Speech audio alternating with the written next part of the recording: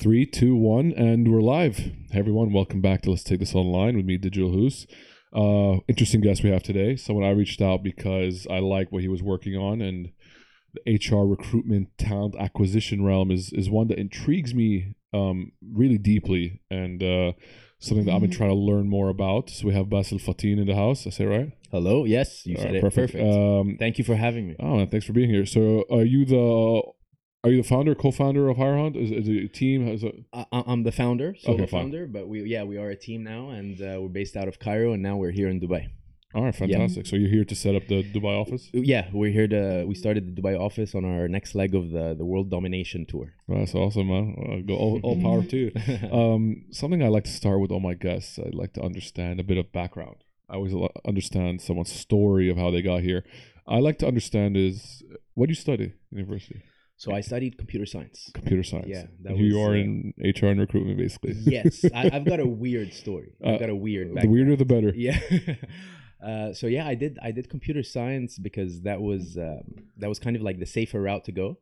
And that's the path that my dad chose. And I was interested in it, but Arab dads. Yeah. Gotta love them. Yeah. I remember actually at the time, I mean, I wanted to major in philosophy. Right. Okay. And I told my dad, so yeah, I'm gonna major in philosophy. Any philosopher that resounds with you? I mean, at the time, the standard Plato Socrates guys. Yeah, Okay. I'm on Plato. Yeah, very much so. And at the time, and my dad's really big into philosophy too. But he had a very good, comeback to me, saying that he said, "Well, if you take philosophy, you're gonna sit under a tree and think, and then you can do that while being, having a day job and having money, or you can do that as a bum. So if you take the normal route, to try to take something that will actually get you a job, and then you can think." We could tell Newton sat under the tree and think, and we have gravity to thank you for. So I took that route, and for me, always the development, the computer science, this was always something very interesting. But the first thing I was into is writing, and creating stories and script writing, and I've been. Were you always a writer as a kid? Yeah, I was a writer since I was a kid. I was working in magazines since I was a teen. I was an entertainment editor before I graduated. I was actually covering music events and writing a lot of like music-based pieces, and I was really into that world. And then as literature, and I got a book published very early on, and I always saw that's my path, right? That's the thing I love. That's what I'm here to do. I'm gonna do the computer science geeky day job stuff, the monkey suit stuff, until that other thing kicks off, and then fair enough. That's gonna be a footnote. Did you enjoy learning about computer science? Oh, incredibly! But for me, I always saw it as the backup, right? And then when I started to move towards just getting better at it over time, and as I was like writing and stuff on the side, I realized that actually the world of technology right now is peak creation, and it's a really weird fusion of these two worlds that happen to come, and that was to me a huge surprise, creating these experiences online, because if you're writing something, at the end of the day, it's one way, right? You're putting something out there and someone's consuming it, and then they feel a certain way. But when creating online experiences, you have a chance to have this weird interactive thing that actually changes someone's trajectory in life, and you could have a lot of narrative in that and a lot of creativity. So that was interesting for me. All right, cool. So you study computer science, and you work in computer science, in Egypt. How many years did you do that for? I did that for about 12 years. Oh wow! Okay. Yeah. I mean, I'm in my mid-30s now. Dude, you look like you're like 25. I know. I look 25, and I'm still as excited as I was. Well, that's good, man. Which good is for weird, you. like that I'm not broken yet. That's good for you, man. People always think I'm 40. I'm only 31. But yeah, I mean, it feels good. Like still have your hair. Parted, getting still into have clubs. your hair. Yeah, it feels good. Like I actually like when someone asks people for my ID, I'm like, really? That's awesome. Well, the fact that you still have your hair is a big thing. I'm losing mine. Well, majorly. I guess so. Yeah, I guess that's one of the few things I have to think about in life. No, you're good. All right, cool. For 12 years, computer science, and then what? And then, like, I actually had nothing to do with HR or recruitment, anything like that. I didn't even have like a good relationship with HR departments ever. I was always a trouble employee, Like, same here. Did you move around a lot in those 12 years, or you kind of stayed in one job? Well, those 12 years were actually the first stable part of my life, because my entire life I've been moving around, right? Because I'm my parents are diplomats and stuff. So, So I actually had the opposite. Like I was actually happy to be stable in a place for just more than a few So do you years. stay in the same company for 12 years? No, I was I started out in a startup actually. Like I wasn't interested in startups or entrepreneurship. I think that's just the first offer I got. And that's really where I caught that bug, you know, of that world of like the fast pace, you know, startup world. And that startup was developing something quite interesting for the time, because that was a long time ago. That was pre-smartphones, and they were doing a location-based social network on mobile. Interesting. Pre-smartphones. What, so right? like So it's on Nokia's? Nokia's. Okay. So our development environments were just absurdly difficult and weird, and it's things that obviously don't exist at all right now, using Symbian and stuff like that. Interesting. And like I remember, and that's like using Google as a software tool and a development tool, right? So at the time when there were certain things that we needed to figure out how do we call this function or what do we do, and we'd find something online, and the only answer would be on a Chinese forum. Yeah. And like the question would be what we want, and then the answer is in Chinese, and it says accepted, and we're like, okay, so we need to find someone who knows Chinese now to figure that out. That's how different the world was at the time. Crazy. Yeah. Yeah. All right, cool. So startup, and then so between those 12 years, how many times? I'm trying to get the story of your experience with recruitment. Okay, so after the startup, towards like the second year, I started to feel maybe I should try the other side of the spectrum, right? Because I had tried the startup world, and it's very interesting. Like more corporate? Yeah, I want to see what the other side's like. Now, I was very anti-corporate my whole life. I just did not like the idea of that. I felt like there was something very, very inhuman about it, right? It just didn't make sense that we should be stuck in these cubicles and stuff. But at the same time, I wanted to kind of verify that, you know? I was reaching that point in my life where, you know, you address these teenage beliefs, you know, and you want to see, like, is that just a teenage rebellion kind of Sex Pistols thing, or is that for real? So I flipped on the other complete side of the spectrum. I worked with one of the biggest telecoms in Egypt, and it's really one of the biggest companies. So I went from, you know, a world of like flip-flops and just eating McDonald's at 4 a.m. to Suits 9 a.m. You sign in with a fingerprint. People are like stabbing each other at the elevators at 5 to 9, because if they miss it, they get a half day. You know, it's like that kind of atmosphere. You know? Super stressful. I mean, within a few weeks, actually, I realized, this really sucks.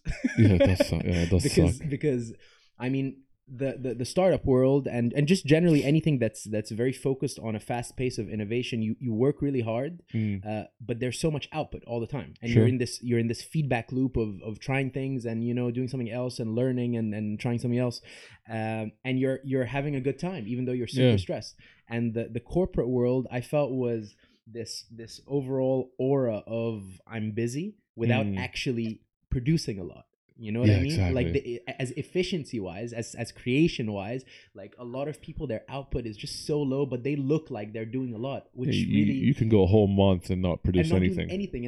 And that's what I realized, that like most of these big corporations, people are just passing the ball to each other. You know, they're just passing. Everyone's passing, and you know, it usually happens in these email threads. That's why we chose email threads as one of our content pieces, because that blew my mind, that world of email threads, and how like it's basically this black hole of productivity. You know. And email threads and meetings, really, it's just sucks everyone's 3-4 hour meetings, and you have the minutes, and then you're done with the day. Right. I remember like my first kind of out of body experience at this corporation was we had a meeting about having meetings, and I was like, I've heard that one before. This is getting absurd here. You know, I mean, can we actually work on something, because it seems like we're just killing time. You know. How long you stay in that job? That one I lasted only a year. And you're like, I can't do it anymore. I left after they promoted, like they promoted me in a certain direction, and I was like, no, I'm out. And everyone thought I was insane, because this is a really big company, and that promotion was substantial.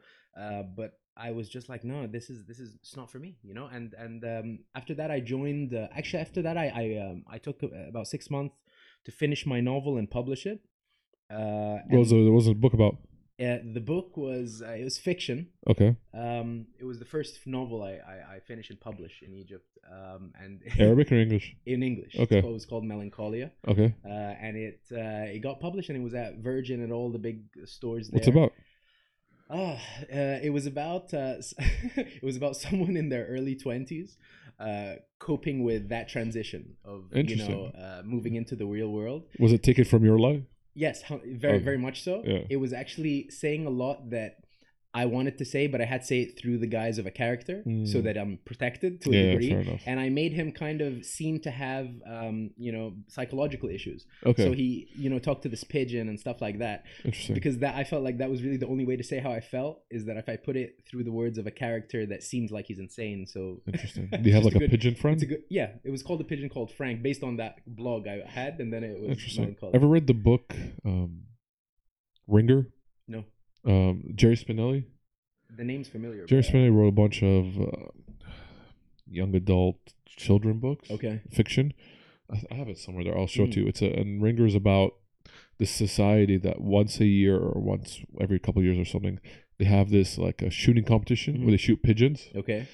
And the adults shoot the pigeons, and the kids are supposed to go out and see if, like, let's see any pigeon that's like been wounded but not killed, and wring their necks. Oof. And it's a story about this kid who basically befriends a pigeon, and starts following him around. Okay. And his dad is he was supposed to wring his neck, and no, it wasn't that. Like, he basically, this pigeon fell like on his windowsill. Okay. And he befriends this pigeon, and his dad's like the #1 shooter. And like it's really interesting. So I thought if you read that, no, but I'll check it out. It sounds interesting. I don't know why, but there's like a few books I think you read as a kid that really stays with you. Yeah. And Ringer and Maniac McGee. Okay. These two books, I literally bought them like a couple weeks ago because I'm like, I still remember them to the day. It touched me. I don't know, like deeply, like emotionally, like that. It was weird. Nice. Sometimes you don't even know why that book is the one. Exactly. But it sticks with you. Huh? Yeah, 100%. Yeah. So how many books have you got published so far? I had this. This was my first book to publish. Okay. And what year? Sorry. What year? That was I'd say maybe 2008, something like that. You're due for another one then. Well, I mean, I'll tell you what, man. That process of getting the book published was so harrowing in Egypt. Oh. It was so harrowing that I was like, I'm not gonna go through this again anytime soon until I can actually do it. Just work with Amazon. Well, at the time, that wasn't really an option in Egypt and stuff. I had to go through the normal, channels, and publishing a book like this in English in Egypt was it was a very difficult experience, because also like of the kind of content that was in it. There was a lot of stuff that was it was masked, but it was a bit controversial. So but yeah, so that process of needing to kind of go through those channels just to get something out there wasn't interesting me at the time. And then I kind of just got sucked into this world of technology, and I kind of started to figure out ways to combine those two worlds to a more to create this other third thing. Okay. Yeah. All right. So when did you kind of fall into this HR recruitment world? How'd that happen? So you said something before you did that you were never the good employee, or like, okay, because I'm not a big either. HR did not like me. I was neither. late, and I was just like I'd come in shorts to meetings and stuff, and then they'd send the emails out just to everyone, don't wear shorts. It was directed at you, but it said to everyone. Basil, CC me. But yeah, so I was never. I mean, I was just never someone who totally followed all of the rules and stuff like that, and that kind of caused issues to them. Understandable, of course. But then at some point, I mean, is it understandable though? Well, they have their jobs to do, right? Yeah. And this is me as the 35-year-old now looking at it, right? Like they're just trying to do their jobs. Me at the time of like being trying to living this kind of also rebellious lifestyle. Like, I mean, don't join a corporation and then be rebellious, you know what I mean? Like, be a real rebel then, if you're a real rebel. Don't be a thorn in someone's side who's just coming to do their job. But that's how I see it now, after a few years. I don't know. I've been trying to shape my ideas about HR, and it's hard because like I've never been the model employee either, but because I work in my own way. I don't like to. I'm not a person. I've worked. I come from a media background. Yeah. And even though media is quite chill, it's still there's a way of working. Sure. I used to have like colleagues, for example, they'd come in at 9 and they'd work like a machine till 6. Right. Check out and leave. I'd look at them like, that's amazing. I can't do that. Yeah. For me, every hour I need to get up. Yeah. Every hour. Sure. Or I just can't work. Yeah. I can't work 2 hours in a row. Right. I sometimes want to lean back in my chair, take out my phone and play a quick little game. Sure. 5 minutes. Because you're a human being. Yeah. Or I like to listen to audiobooks while I work, or podcasts while I work. Sure. Or I like to listen to, I remember once I was listening to, in the background while I was working, to the Nobel Prize of, they were giving the Nobel Prizes of 2016. Right. And I got a lot of shade from my boss for it. Really? Yeah, like, what are you doing? Why aren't you working? So for me, I was never the monopoly, because this is the way I work.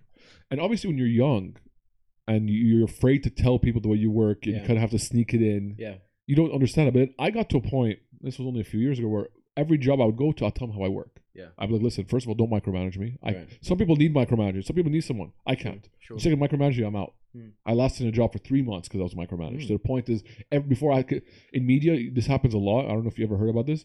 Before you send out every email, your manager has to check it. Really? Yeah. Oof. So if someone does that with me, I'm out. Right. I'm out. Yeah. I lasted in one job for 3 months. So I told my boss, listen, this is how I work. Don't micromanage me. Leave me alone. Don't ask where I am. If I'm not at my desk, don't ask. Right. All right. At end of the week, end of the month, end of the period, judge me then, and then we'll see from there. Right. That's the approach I take. Yeah. I'm not gonna work in the way you want me to work, because I'm not gonna be productive. I can't do 9 to 6, sahbi, and be left alone. Yeah. I'll fail. As you should. I mean, some people do it, man. Well, I'll tell you what, this is one of those things that kind of drove me crazy very early on of this corporate world, is that I started to feel exactly like how you're feeling now, and like get like really itchy and agitated. But I'd look around, and some people, that's just lovely for them. Yeah. And that's really why there's this big shift right now that is happening in HR, but it's happening very slowly. Yeah. And it's the shift from it's really, a very old school industry, right? It's so stuck in old ways, even though everything else has moved forward. Like marketing has moved forward, sales has moved forward. They're using very advanced not only technologies but also outlooks, right? And the shift is moving from a purely administrative point of view of like very administrative tasks to strategic tasks, and actually looking at people like people, in that you're not employee number whatever. And that goes from the entire life cycle, from when you start applying as a candidate, or even before you apply, when you look at this company as an employer brand, then what do you think, and how's that experience, and then when you get onboarded, and then when you become an employee. So looking at this entire thing and looking at people as people is one of those shifts that's happening. The thing that needs to facilitate this is the tools that automate the administrative, but even bigger than the tools and more important than the technology is really managing that outlook of relationships and people. You know what I mean? Okay. You just have to. That's it. The companies that don't do this will be crushed. Oh yeah, for sure. Will be crushed because they will not be able to attract that top talent. For sure. All right, cool. Now let's get into how you kind of stumbled on Hire. How I say stumbled because you went from something that's not related at all. Not related at all, and I swear to God, if you had told me like 7 or 8 years ago that I'm going to be doing anything to do with recruitment, I tell you that's insane. Yeah. And sometimes I do feel like someone like slipped me a pill and I just woke up a few years later blue pill. In recruitment, you know. Some matrix pills. So the way I got into it is that I was promoted at the software house that I had joined after publishing the novel, and that software house was much younger software house, so it was kind of a middle ground between the startup world and the big corporates. I climbed the ranks, and I was a product consultant for many years, and my thing was basically developing these end-to-end solutions to tackle problems, whether they're enterprise problems or consumer apps or something for traffic. You know, every year I was doing something completely different, and I was very interested in it. So I was kind of like running my own startup within it every year. And then at some point I became the technical manager of a whole new department, and I needed to hire like 15, 20 people in a very short amount of time because the sales team had sold the contracts already. Oh, wow. Okay. Yeah. So they basically came to me with like, you know, okay, in 3 months, this is what we need to do. And it was just me and like this other person in this department. Yeah. And I had to go to the HR, and I'm like, okay, so this is the situation. I hired a bunch of people super fast. What do I do? And they said, okay, go into the internet. We have a lot of CVs. Search. Tell us who you want to meet. We'll make that happen. Was like the LinkedIn kind of, was that go like big then? Everything, yeah. We were using LinkedIn. We were using all of the job boards. We had internal recruiters. We even had external recruiters, right? And this company was a large software house in Egypt, so it has a very strong employer brand. And when I did log into the CV search in the internet, I found tons of CVs. So I'm thinking this is going to be super easy, right? Because there's just tons of CVs. So I start to open up the CVs and I look at them. And the first thing I realize is that everyone looks the same. Like all of the CVs have the same template, have the same template, have the same buzzwords. Everyone's a critical thinker, a problem solver, a team player. Everyone wants to align with my strategic blah blah blah in my organization. Everyone plays tennis on their CV, but nobody really plays tennis. Like especially in Egypt, like the tennis courts are just empty, but everyone on their CV plays tennis. It's like it's like golf. Yeah, tennis or golf. It makes them seem like cool and sporty and stuff. And like I really had nothing to go off on that's accurate, so it was just kind of like digging from this well blindly and handing over CVs to the HR, and then every time they schedule these interviews, I meet the people, and almost every time they're just completely different to who I thought I was going to be meeting. And because they're mainly technical positions, either they'd pass the technical and fail the HR interview, or they the opposite, they pass the HR and fail the technical, or they pass the technical and they pass the HR, but they're just weird. There's something, that X factor, you know what I mean? What they call culture fit, or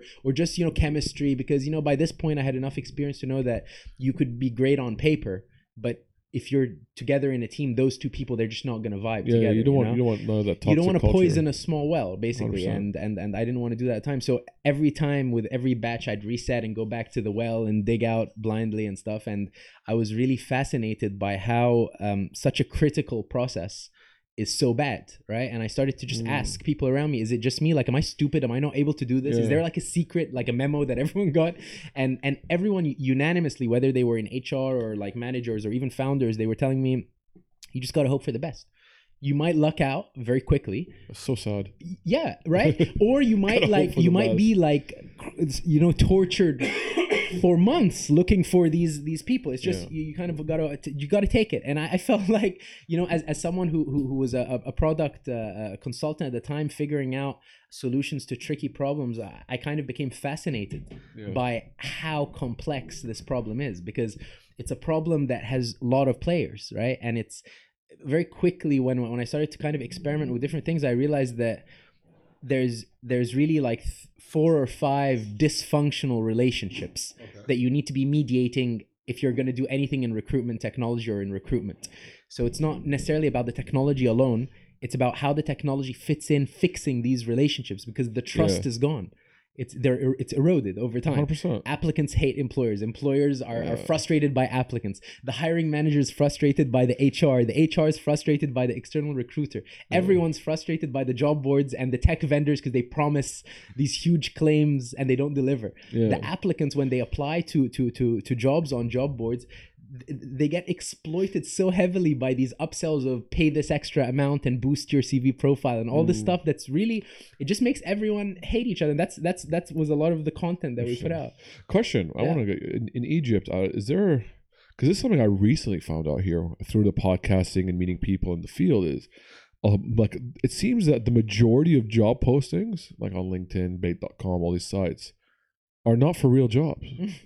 Is that a thing? Yeah, of course, that's a thing. Is that just? We talked about that in our last video. Is that just a Middle Eastern thing, or is that a worldwide thing? I've heard they do it like outside, but it's a lot worse here. Yeah, it's a lot worse here because I think it's an issue of regulation, because there's very little accountability. There's a lot more laws that govern recruitment policies and procedures, and companies could really get sued abroad for having a different kind of biased approach or saying something that's not true or something like that, because there's less accountability in this area of recruitment here.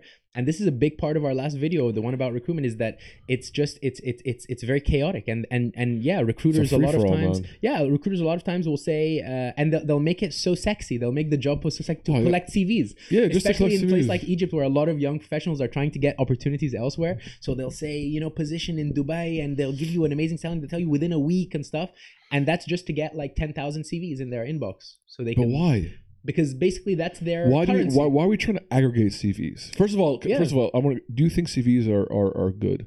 I think CVs need to die because it's a bureaucratic thing, I hate right? CVs. Yeah, I hate CVs. And especially to use the CV to judge someone is insane, especially if they're early in their career. They still haven't done anything. There's no way you will understand me, the things I've worked on, my knowledge and skills from a 2-pager. Yeah. Because technically we learned a long time ago you can't have a long CV, right? Right. Your Word document CV, your PDF CV has to be 2 pages. Yeah. How are you supposed? Well, come on. It doesn't make sense. It makes zero sense. This is exactly what I'm saying about shifting from the administrative to the strategic. Because the administrative, I'm looking at the CV length, I'm looking for keywords, I'm looking for stuff like that. Strategic is I'm really trying to figure out this person's actual capabilities. 100%. And that you need different tool sets and you need a different mindset, right? Because I mean, if they're searching for someone with a specific keyword and you just don't happen to have that in your CV, but you're perfect for the job, you're going to miss out. And that's what happens tons of times, is that I mean, most of the people I know who've been looking for work here or they're transitioning,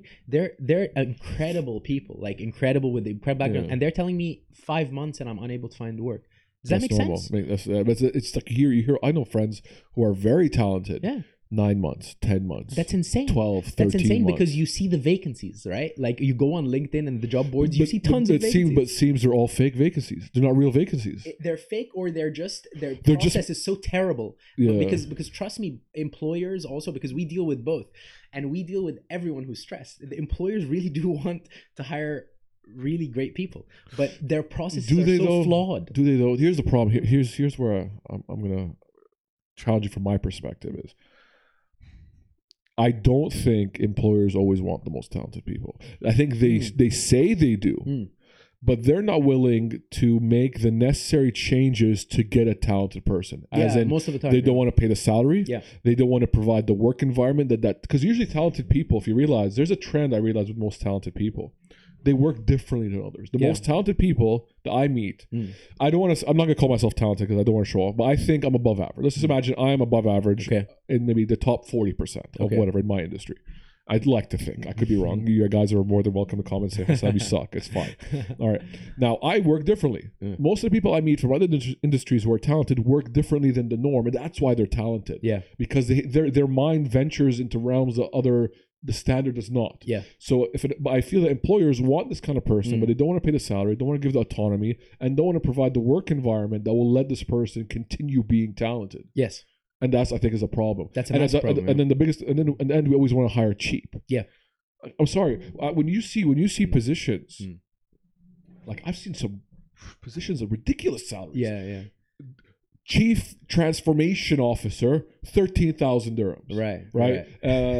Digital Director, 15,000. I'm like, are you joking? And they're wondering why they're not able to. Are you joking? Yeah. You want someone who do transformation? Yeah. You want a director? Yeah. You want someone who's going to push and you see the description. Yeah. Push boundaries, work over. I'm sorry, I'm not going to do it for 12,000 dirhams. Sure. I know money. We shouldn't be like greedy and stuff, but there's a value someone puts on himself. Yeah. I think I have done this. I think I am worth this. Yeah. And if you put something lower, it's just an insult. Yeah. And these are all, I think, 100% valid, and they're all symptoms of the same thing, of being disconnected from reality. Completely disconnected from reality, right?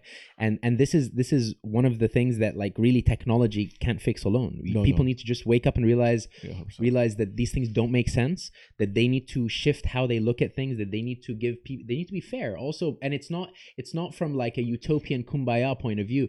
They will not be able to attract the right people. 100%. They will fail at that. Fail miserably. They'll fail and they'll lose money and their business will close. It's going to happen at such a fast rate in the next while that the people who shift their strategy and technology and processes to look at recruitment like marketing and sales and move people down a funnel accurately and really be studying every part of it so they could give value. And it's a talent driven market right now, right? The top people are having that leverage when people are discovering them, so they need to look at it this way. And it's just their competition is just going to get better people if they don't do this. Do you think there's a lot of talent, or do you think there's a lack of talent in our industry? It depends. It depends on how you define talent. Are we talking talent in anyone who's looking for an opportunity, or talented people? I think talented people. That's a tough one. It's hard for me to answer it like that because it's a bit relative, right? It is relative. The people that I'd consider talented, like you're saying, a lot of companies would have difficulty kind of, accepting them because they have to put effort. Like you're saying, they have to put effort in embracing that relationship, because this person who's going to eventually provide so much value needs a bit of effort to be treated like an individual. And a lot of companies are not willing to do that. They want to treat them as numbers and have the same kind of process for everyone. Well, I think it's. Well, I'm going to talk about my industry. Have you delved into the landscape yet of Dubai? Started to. Okay, cool. Yeah. Media is an interesting realm. It's a very interesting realm, but it's a realm that I talk about it because it's my realm. I've been here for 6-7 years now, and I kind of know it. I think there's a lack of talent, talented people. I think there's a lot of people who do their job and they do it very, very well. But I think there's a lack of talented people who are willing to do different things. And I don't know if that is a byproduct of the way the ecosystem is built. But I don't know. I think in Dubai, it's a volume game, right, more than a quality game. Right. And also, like, what I've noticed here is that, I mean, people are moving about so much. Like, people are moving in and out of this place absurdly fast. So you're dealing with different groups of people, like, from year to year. For sure, this is going to cause issues in how things are done and processes and handovers and, you know what I mean, stuff like that. And I'm starting to see that's definitely one of the challenges here, is you got to move super fast, because we have a high attrition rate. Super fast, because these people you're working with or potentially closing the deal with might not be here very quickly. You know 100%. I mean? One thing you'll learn, especially like an industry like media, you see a high attrition rate. People jump around a lot. Yeah. And I don't know the media industry in Egypt is saying, but because again, it comes down to how people value the employees. For example, if I stay in a job and I'm going to move a position, my salary increment will be 5% if I'm lucky. Right. 5% on, let's say 20,000 is 1,000. Yeah. But if I jump to a different company, I'll get 4,000 or 5,000 more. Sure. So for example, for me, I found it better to jump around than stay within a company. Sure. So I jumped around. So when someone looks at my CV again, they see that this guy likes to jump around. I don't like to jump around. The circumstances forces me to jump around because if I stay in that same position, I will not be valued, right, monetarily and career wise. Yeah. And then what's the point? Why am I gonna break my back? Right. So I think that's something, as you see that in agency is very normal. People jump around, and that's fine. It is, but not for a corporation. Because when I was looking for a job before the job I have, I used to get it all the time. Yeah. You know, it seems, you don't stay more than 2 years in a job, or you jump around. I'd be like, yeah, I don't. My answer has always been the same. It's a value exchange. Exactly. It's a value exchange. Exactly. I'm coming to give my time, which is super valuable. Yes. And I grow very quickly because that's how I am as a person. I love to learn and grow quickly. It gets to a point is that I grow out of my position. Yes. From a monetary standpoint and and a knowledge standpoint. Yeah. And then that job is not able to give me that, so I leave because there's an imbalance in value. Sure. It's a swing set. Yes, and that's exactly my answer. This is exactly what I'm talking about of being firmly in reality and just not getting into any of the terminologies that kind of cloud everything and make it unreal. Like an issue with HR is using a lot of concepts that are just not real. The thing with we're a family and stuff like that, but we're not. You work there, and I could be very happy and I could love this place and be aligned with the vision, but as soon as you start not seeing it like what you're describing, then there's this disconnect from 100%. Reality, and then everything goes left for everyone. So the more realistic we are, the better for everyone. That this is a two-way relationship.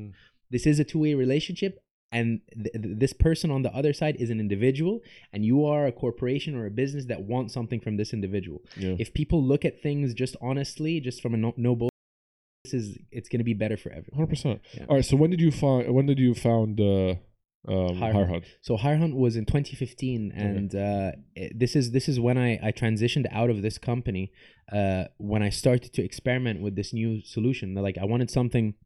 I felt like the world didn't need another LinkedIn or didn't need another job board. They do their thing, and they're going to be less and less effective. What I felt was needed was a different method of engagement between applicants and employers. This is the first thing that I came with. Like, I felt like this first interaction, that dance, is severely inefficient and outdated and needs to be faster and smarter and interactive and give feedback and not be about a bunch of text in a job description and a bunch of text in a CV. There needs to be something that moves things along faster and more accurately. So the first platform of Hire Hunt was kind of providing this interactive, gamified way of companies and applicants interacting for the first time, so that applicants, instead of just applying with a CV and from a job description, they're going through these interactive online experiences, whether they're question-based, voice-based, video-based, a gamified assessment. You do this as an assignment and come back and unlock it with a keyword. So it's basically putting you through a process that shows really who you are and what you can do, as opposed to what you've done, which is all that's on a CV. And the earlier you are in your career, what you've done is irrelevant. relevant because I've just had a few internships and I've had this opportunity. But I'm really trying to show how I'm able to provide value in this position without bias also, because this was a big issue I saw from the beginning. Do you kind of quit your day job and go full into Hire Hunt, or do you kind of do it simultaneously? No, I researched for about 6 months. Okay. 6 months, I would finish my normal work day doing my own like product stuff, and then I'd go down into the 7th floor of the HR department and talk to them. Okay. Right. And for me, it was market research and product research. And for them, it was therapy, because the HR... They got to talk about all their problems. The HR is the most stressed out group of people in the entire company. Everyone goes with their venom and their anger and their complaints, and they got to kind of handle and be like sponges. So when someone's talking to them about their problems and how could this be better and tell me what's going wrong here and stuff, it is a bit like therapy. I think HR... is probably the most underestimated department in a company, but also misunderstood 100%, but also one that has done probably the biggest and most atrocious mistakes. Yeah, because it's a cycle. It's a cycle of abuse, right? It's a cycle of abuse. So they're getting abused a lot. So then they end up putting out so much of that abuse into everything. And if you really think about it, it's insane because they are handling such a critical. It's the lifeblood of the company, right? People, 100%. right? So if they're being abused and they're then meant to keep employees happy and train them and develop them, but they're not happy. And meet new people coming in, you can imagine 100%. What happens. Do you know Gary Vee? Yes, of course. He has his Vayner company, VaynerX. He basically he created a position called Chief Heart Officer and put a lady called Claude Silver, who's awesome. I was reached out, we connected on LinkedIn and Instagram. She does awesome things, and she is basically second in command for the whole company. Yeah, which I respect that a lot. That makes sense. She only answers to him, right? And she's above everyone else, right? Because he puts people first. That's so important. He cares about people. You really have to now. 100%. Yeah. He also does this one thing that I was astounded by, which is probably the smartest thing. He hates excuses. So he goes, I meet every employee and I give them everything they want. You want salary increase? You got one more time. He gives, and he goes, okay, you're out of excuses now. Right. Why aren't you performing? Right. And if you're still not performing, you're out. Yeah. I love that approach. He's someone who's firmly in reality and against any kind of that fluff. I really appreciate I like that. I think 100%. More people need to take this approach. All right, cool. So now we have Hire Hunt. Yeah. It's now live. Yeah. How was the growth? Tell me a bit about. When we first started with a kind of a private beta with a few companies just to see if this is going to work, because how did you find CVs? How do you find people to applicants? So we were never planning or in any way aligned with being a talent pool, right? We wanted to be the way. Okay. So this is going to be the way you're going to interact with people to attract them and also really see who's the best fit for the job. So it was, as an idea, it was a platform of engagement first. And companies would then post on Hire Hunt and create these gamified assessments and this first way of interacting with the company, right? Okay. And this was also the thing that I noticed at the beginning when I was kind of mapping out all of the friction points and bottlenecks and things that need to kind of be removed, is that it's a fine line, because on one hand, the company wants to make sure you're the right person for the job. On the second, this is the first interaction. This is the hello, right? So if we meet and you say hello and then I throw a psychometric in your face that takes 2 hours, you're not going to like me, right? That's the first bitter taste in my mouth with your company. So you don't find them the applicants, you kind of just facilitate the working way between it. So you don't find the actual applicants. That's their job. You just kind of make them follow a better protocol, I guess. Yeah, it's basically a set of tools to be able to screen a lot of people very fast and also provide a great candidate experience. So it doesn't supplement anything the HR does; it complements. Yes, 100%. It is meant, and it has gone through a lot of phases. I'll tell you where we are now, but it has never left. Have you done? Many. It has left. It has remained as a tool that augments the HR to make them way more effective at being strategic. Okay. So now, because also now, the whole gamified and interactive layer, this is really the base of this building. The other parts are now the automations, the machine learning, the kinds of things that help them go through a lot of numbers and really accurately see who they need to talk to beyond just keywords on a CV. So they could really focus on people. This is, at the end of the day, this is the big picture that we've never left. We've never taken our eyes off this, and that's been very hard, because recruitment as recruitment, if we had started selling CVs, that's a super profitable path because everyone wants CVs at the end of the day. And that's how a lot of recruiters and job boards make a lot of money. Yeah, for sure. But we would have been contributing to the problem if we had gone that route. And it's been very difficult because we've had to say no to a lot of times to just companies who just want to buy, because we have a huge database now, like over 500,000 people who've applied. Oh, wow. So we've been really focusing on this idea of we want to be this catalyst in this shift of recruitment. You wanna fix the process, which is the real problem. Which is not the best business mindset, because the business mindset would have gone after the profit. But in terms of impact on an industry, probably is the biggest impact. Yeah, 100%. So do you work? So is your pricing model like you kind of sell a platform? We sell a subscription. Should do a tool. Yeah, it's monthly subscription to this screening platform. Now, if they use it, they don't use it. That's their thing. It's like any SaaS product online. You have a monthly subscription. This one is geared towards the HR teams or solo recruiters, or even like on a community level, because we now work with Silicon Oasis, powering their hiring. It's over 850 companies. Yeah. So whether you're like a solo recruiter that just needs something to help you with a smart inbox and talent pipelines and stuff like that, or you're a huge community of companies that want a way to share talent and also be able to have the branding tools and the screening tools, we supply that. But we're very focused on the process, because this is really what it's about now. It's not about access. There's CVs are million. There's an abundance of CVs. That's if anything, there's an abundance of CVs. Every single job board says we have millions of billions of kajillions of CVs. Are you able to hire on them? No. Most of the time not. Most of the time not. So we provide. It's the process, not the access now. Interesting. Yeah. All right. Cool.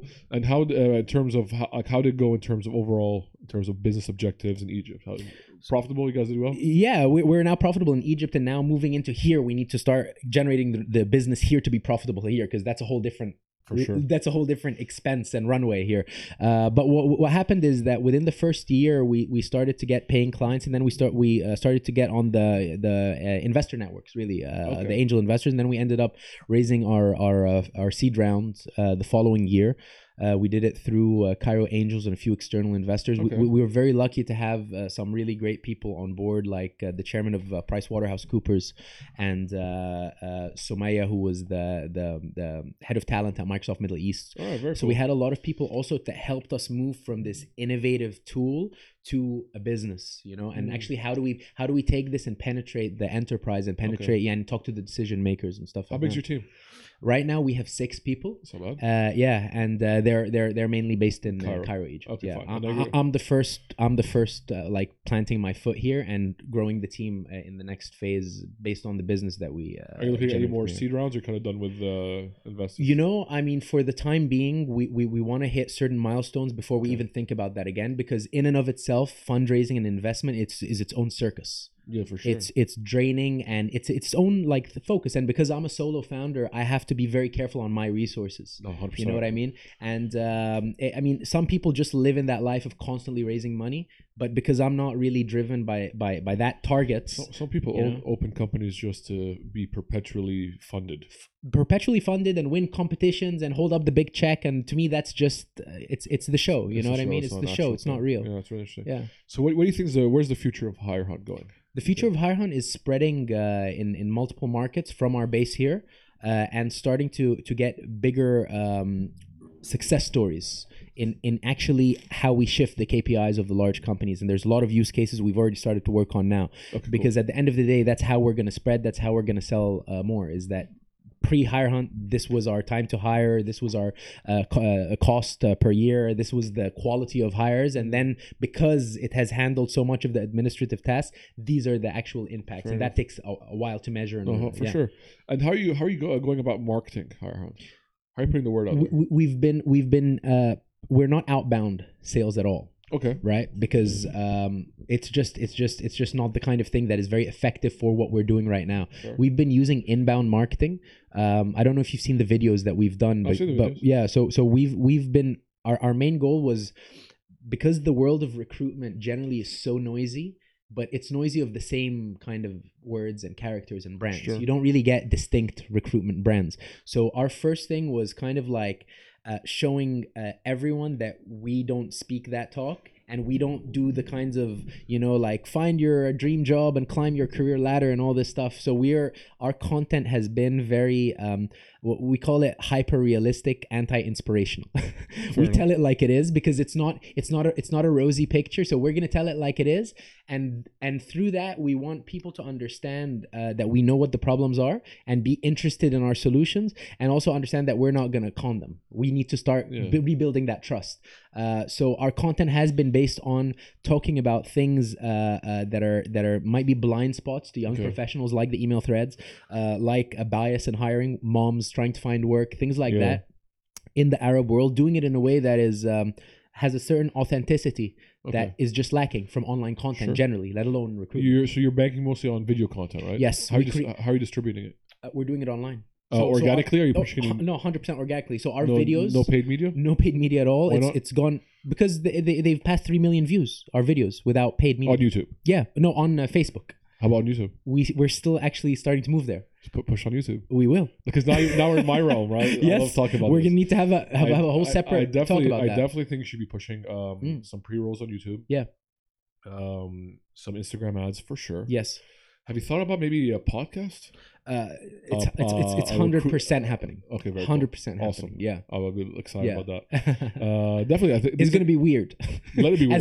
as most of our content is. Let it be weird, man. But I like your content. It's unique in nature, and that's why I think people like watching it. We come from left field, far left. I like and sometimes we're a bit too left, that we need to start remembering that we need to also talk like a business. You know. How about any written content? Do you do any articles like that? You should.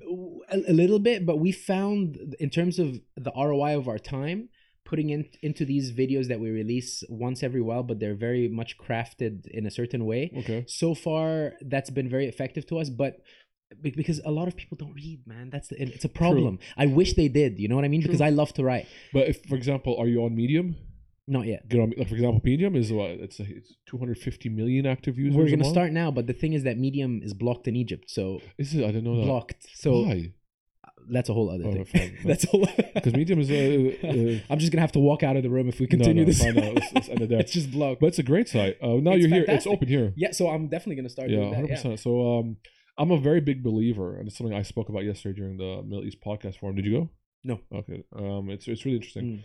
Was that I like to be on every platform. Sure. Because your user, the end user, you don't know if he goes on Facebook the most, or Medium, or TikTok, or Pinterest. Yeah. He's going somewhere. 100%. So I think I like to be everywhere. So I think your content should be everywhere. That's the best strategy, and this is where we've been lacking really. Yeah. Because like I said, because we are such a small team, and I'm a solo founder, I would have tried to do the most effective thing with our time. Yeah. But what you're saying is 100% true. Yeah, that's great. All right, cool, man. If you ever need any help, please reach out. Oh, for sure. Cool. Let's wrap this up. Where can people find you? Where can they view the content? Where can they reach out? Hirehunt.com. Right, cool. This is the place to go if you're interested in because it's a whole other site for applicants, right? They can build their profile. Yes. They do a whole interview. It unbiasedly ranks talent based on the insights and the interactions on the platform, and then employers can request their CVs for free. This is not like any other site. We sell the subscription to the screening because that's our bread and butter. That's our technology. That's what we do, and we believe so much in process, not access, that it's free access for CVs. Awesome, man. Yeah. And to reach out to you if they like your content, they just want to say hi. Basil at hirehunt.com. I'm also on Facebook, LinkedIn, LinkedIn, Twitter, Instagram. I'll make sure to put all the links there. Any company also that needs a consultation or advice on how do they navigate these waters, right? Because you give like initial free consultations. Yes, 100%. No, this is a big part of what we do because there's a lot to be lost in the world of recruitment technology and vendors, and a lot of people using big terms like AI and big data and all that stuff without actually using it, just to sell. So we like to act as guides and consultants, as people taking this digital transformation. No, I like your perspective on recruitment. I think it's something that this industry desperately needs. And I appreciate that, man. And thank you for having me here. It's been really fun. I did because your content's interesting. So hats off to you. I appreciate that. So guys, definitely reach out to him. I'll make sure to put all the links in the description. So hit him up there. Not these allergies. For this podcast, we are now 10 plus podcast sites. Find us everywhere. We're on Rami as well. Shout out to Rami and the team over there. For me, Digital Hoos on Instagram and Twitter. Hit me up on LinkedIn, Hassam Al-Haj. And that's basically it, guys. I really appreciate it. Thanks for being here, Basil. Thank you, sir. Definitely going to keep an eye out. Can't wait for your podcast. Second, let me know when that is. I'll definitely coming. Definitely be a subscriber. So, guys, that's basically it. This is Let's Take This Online. We're out.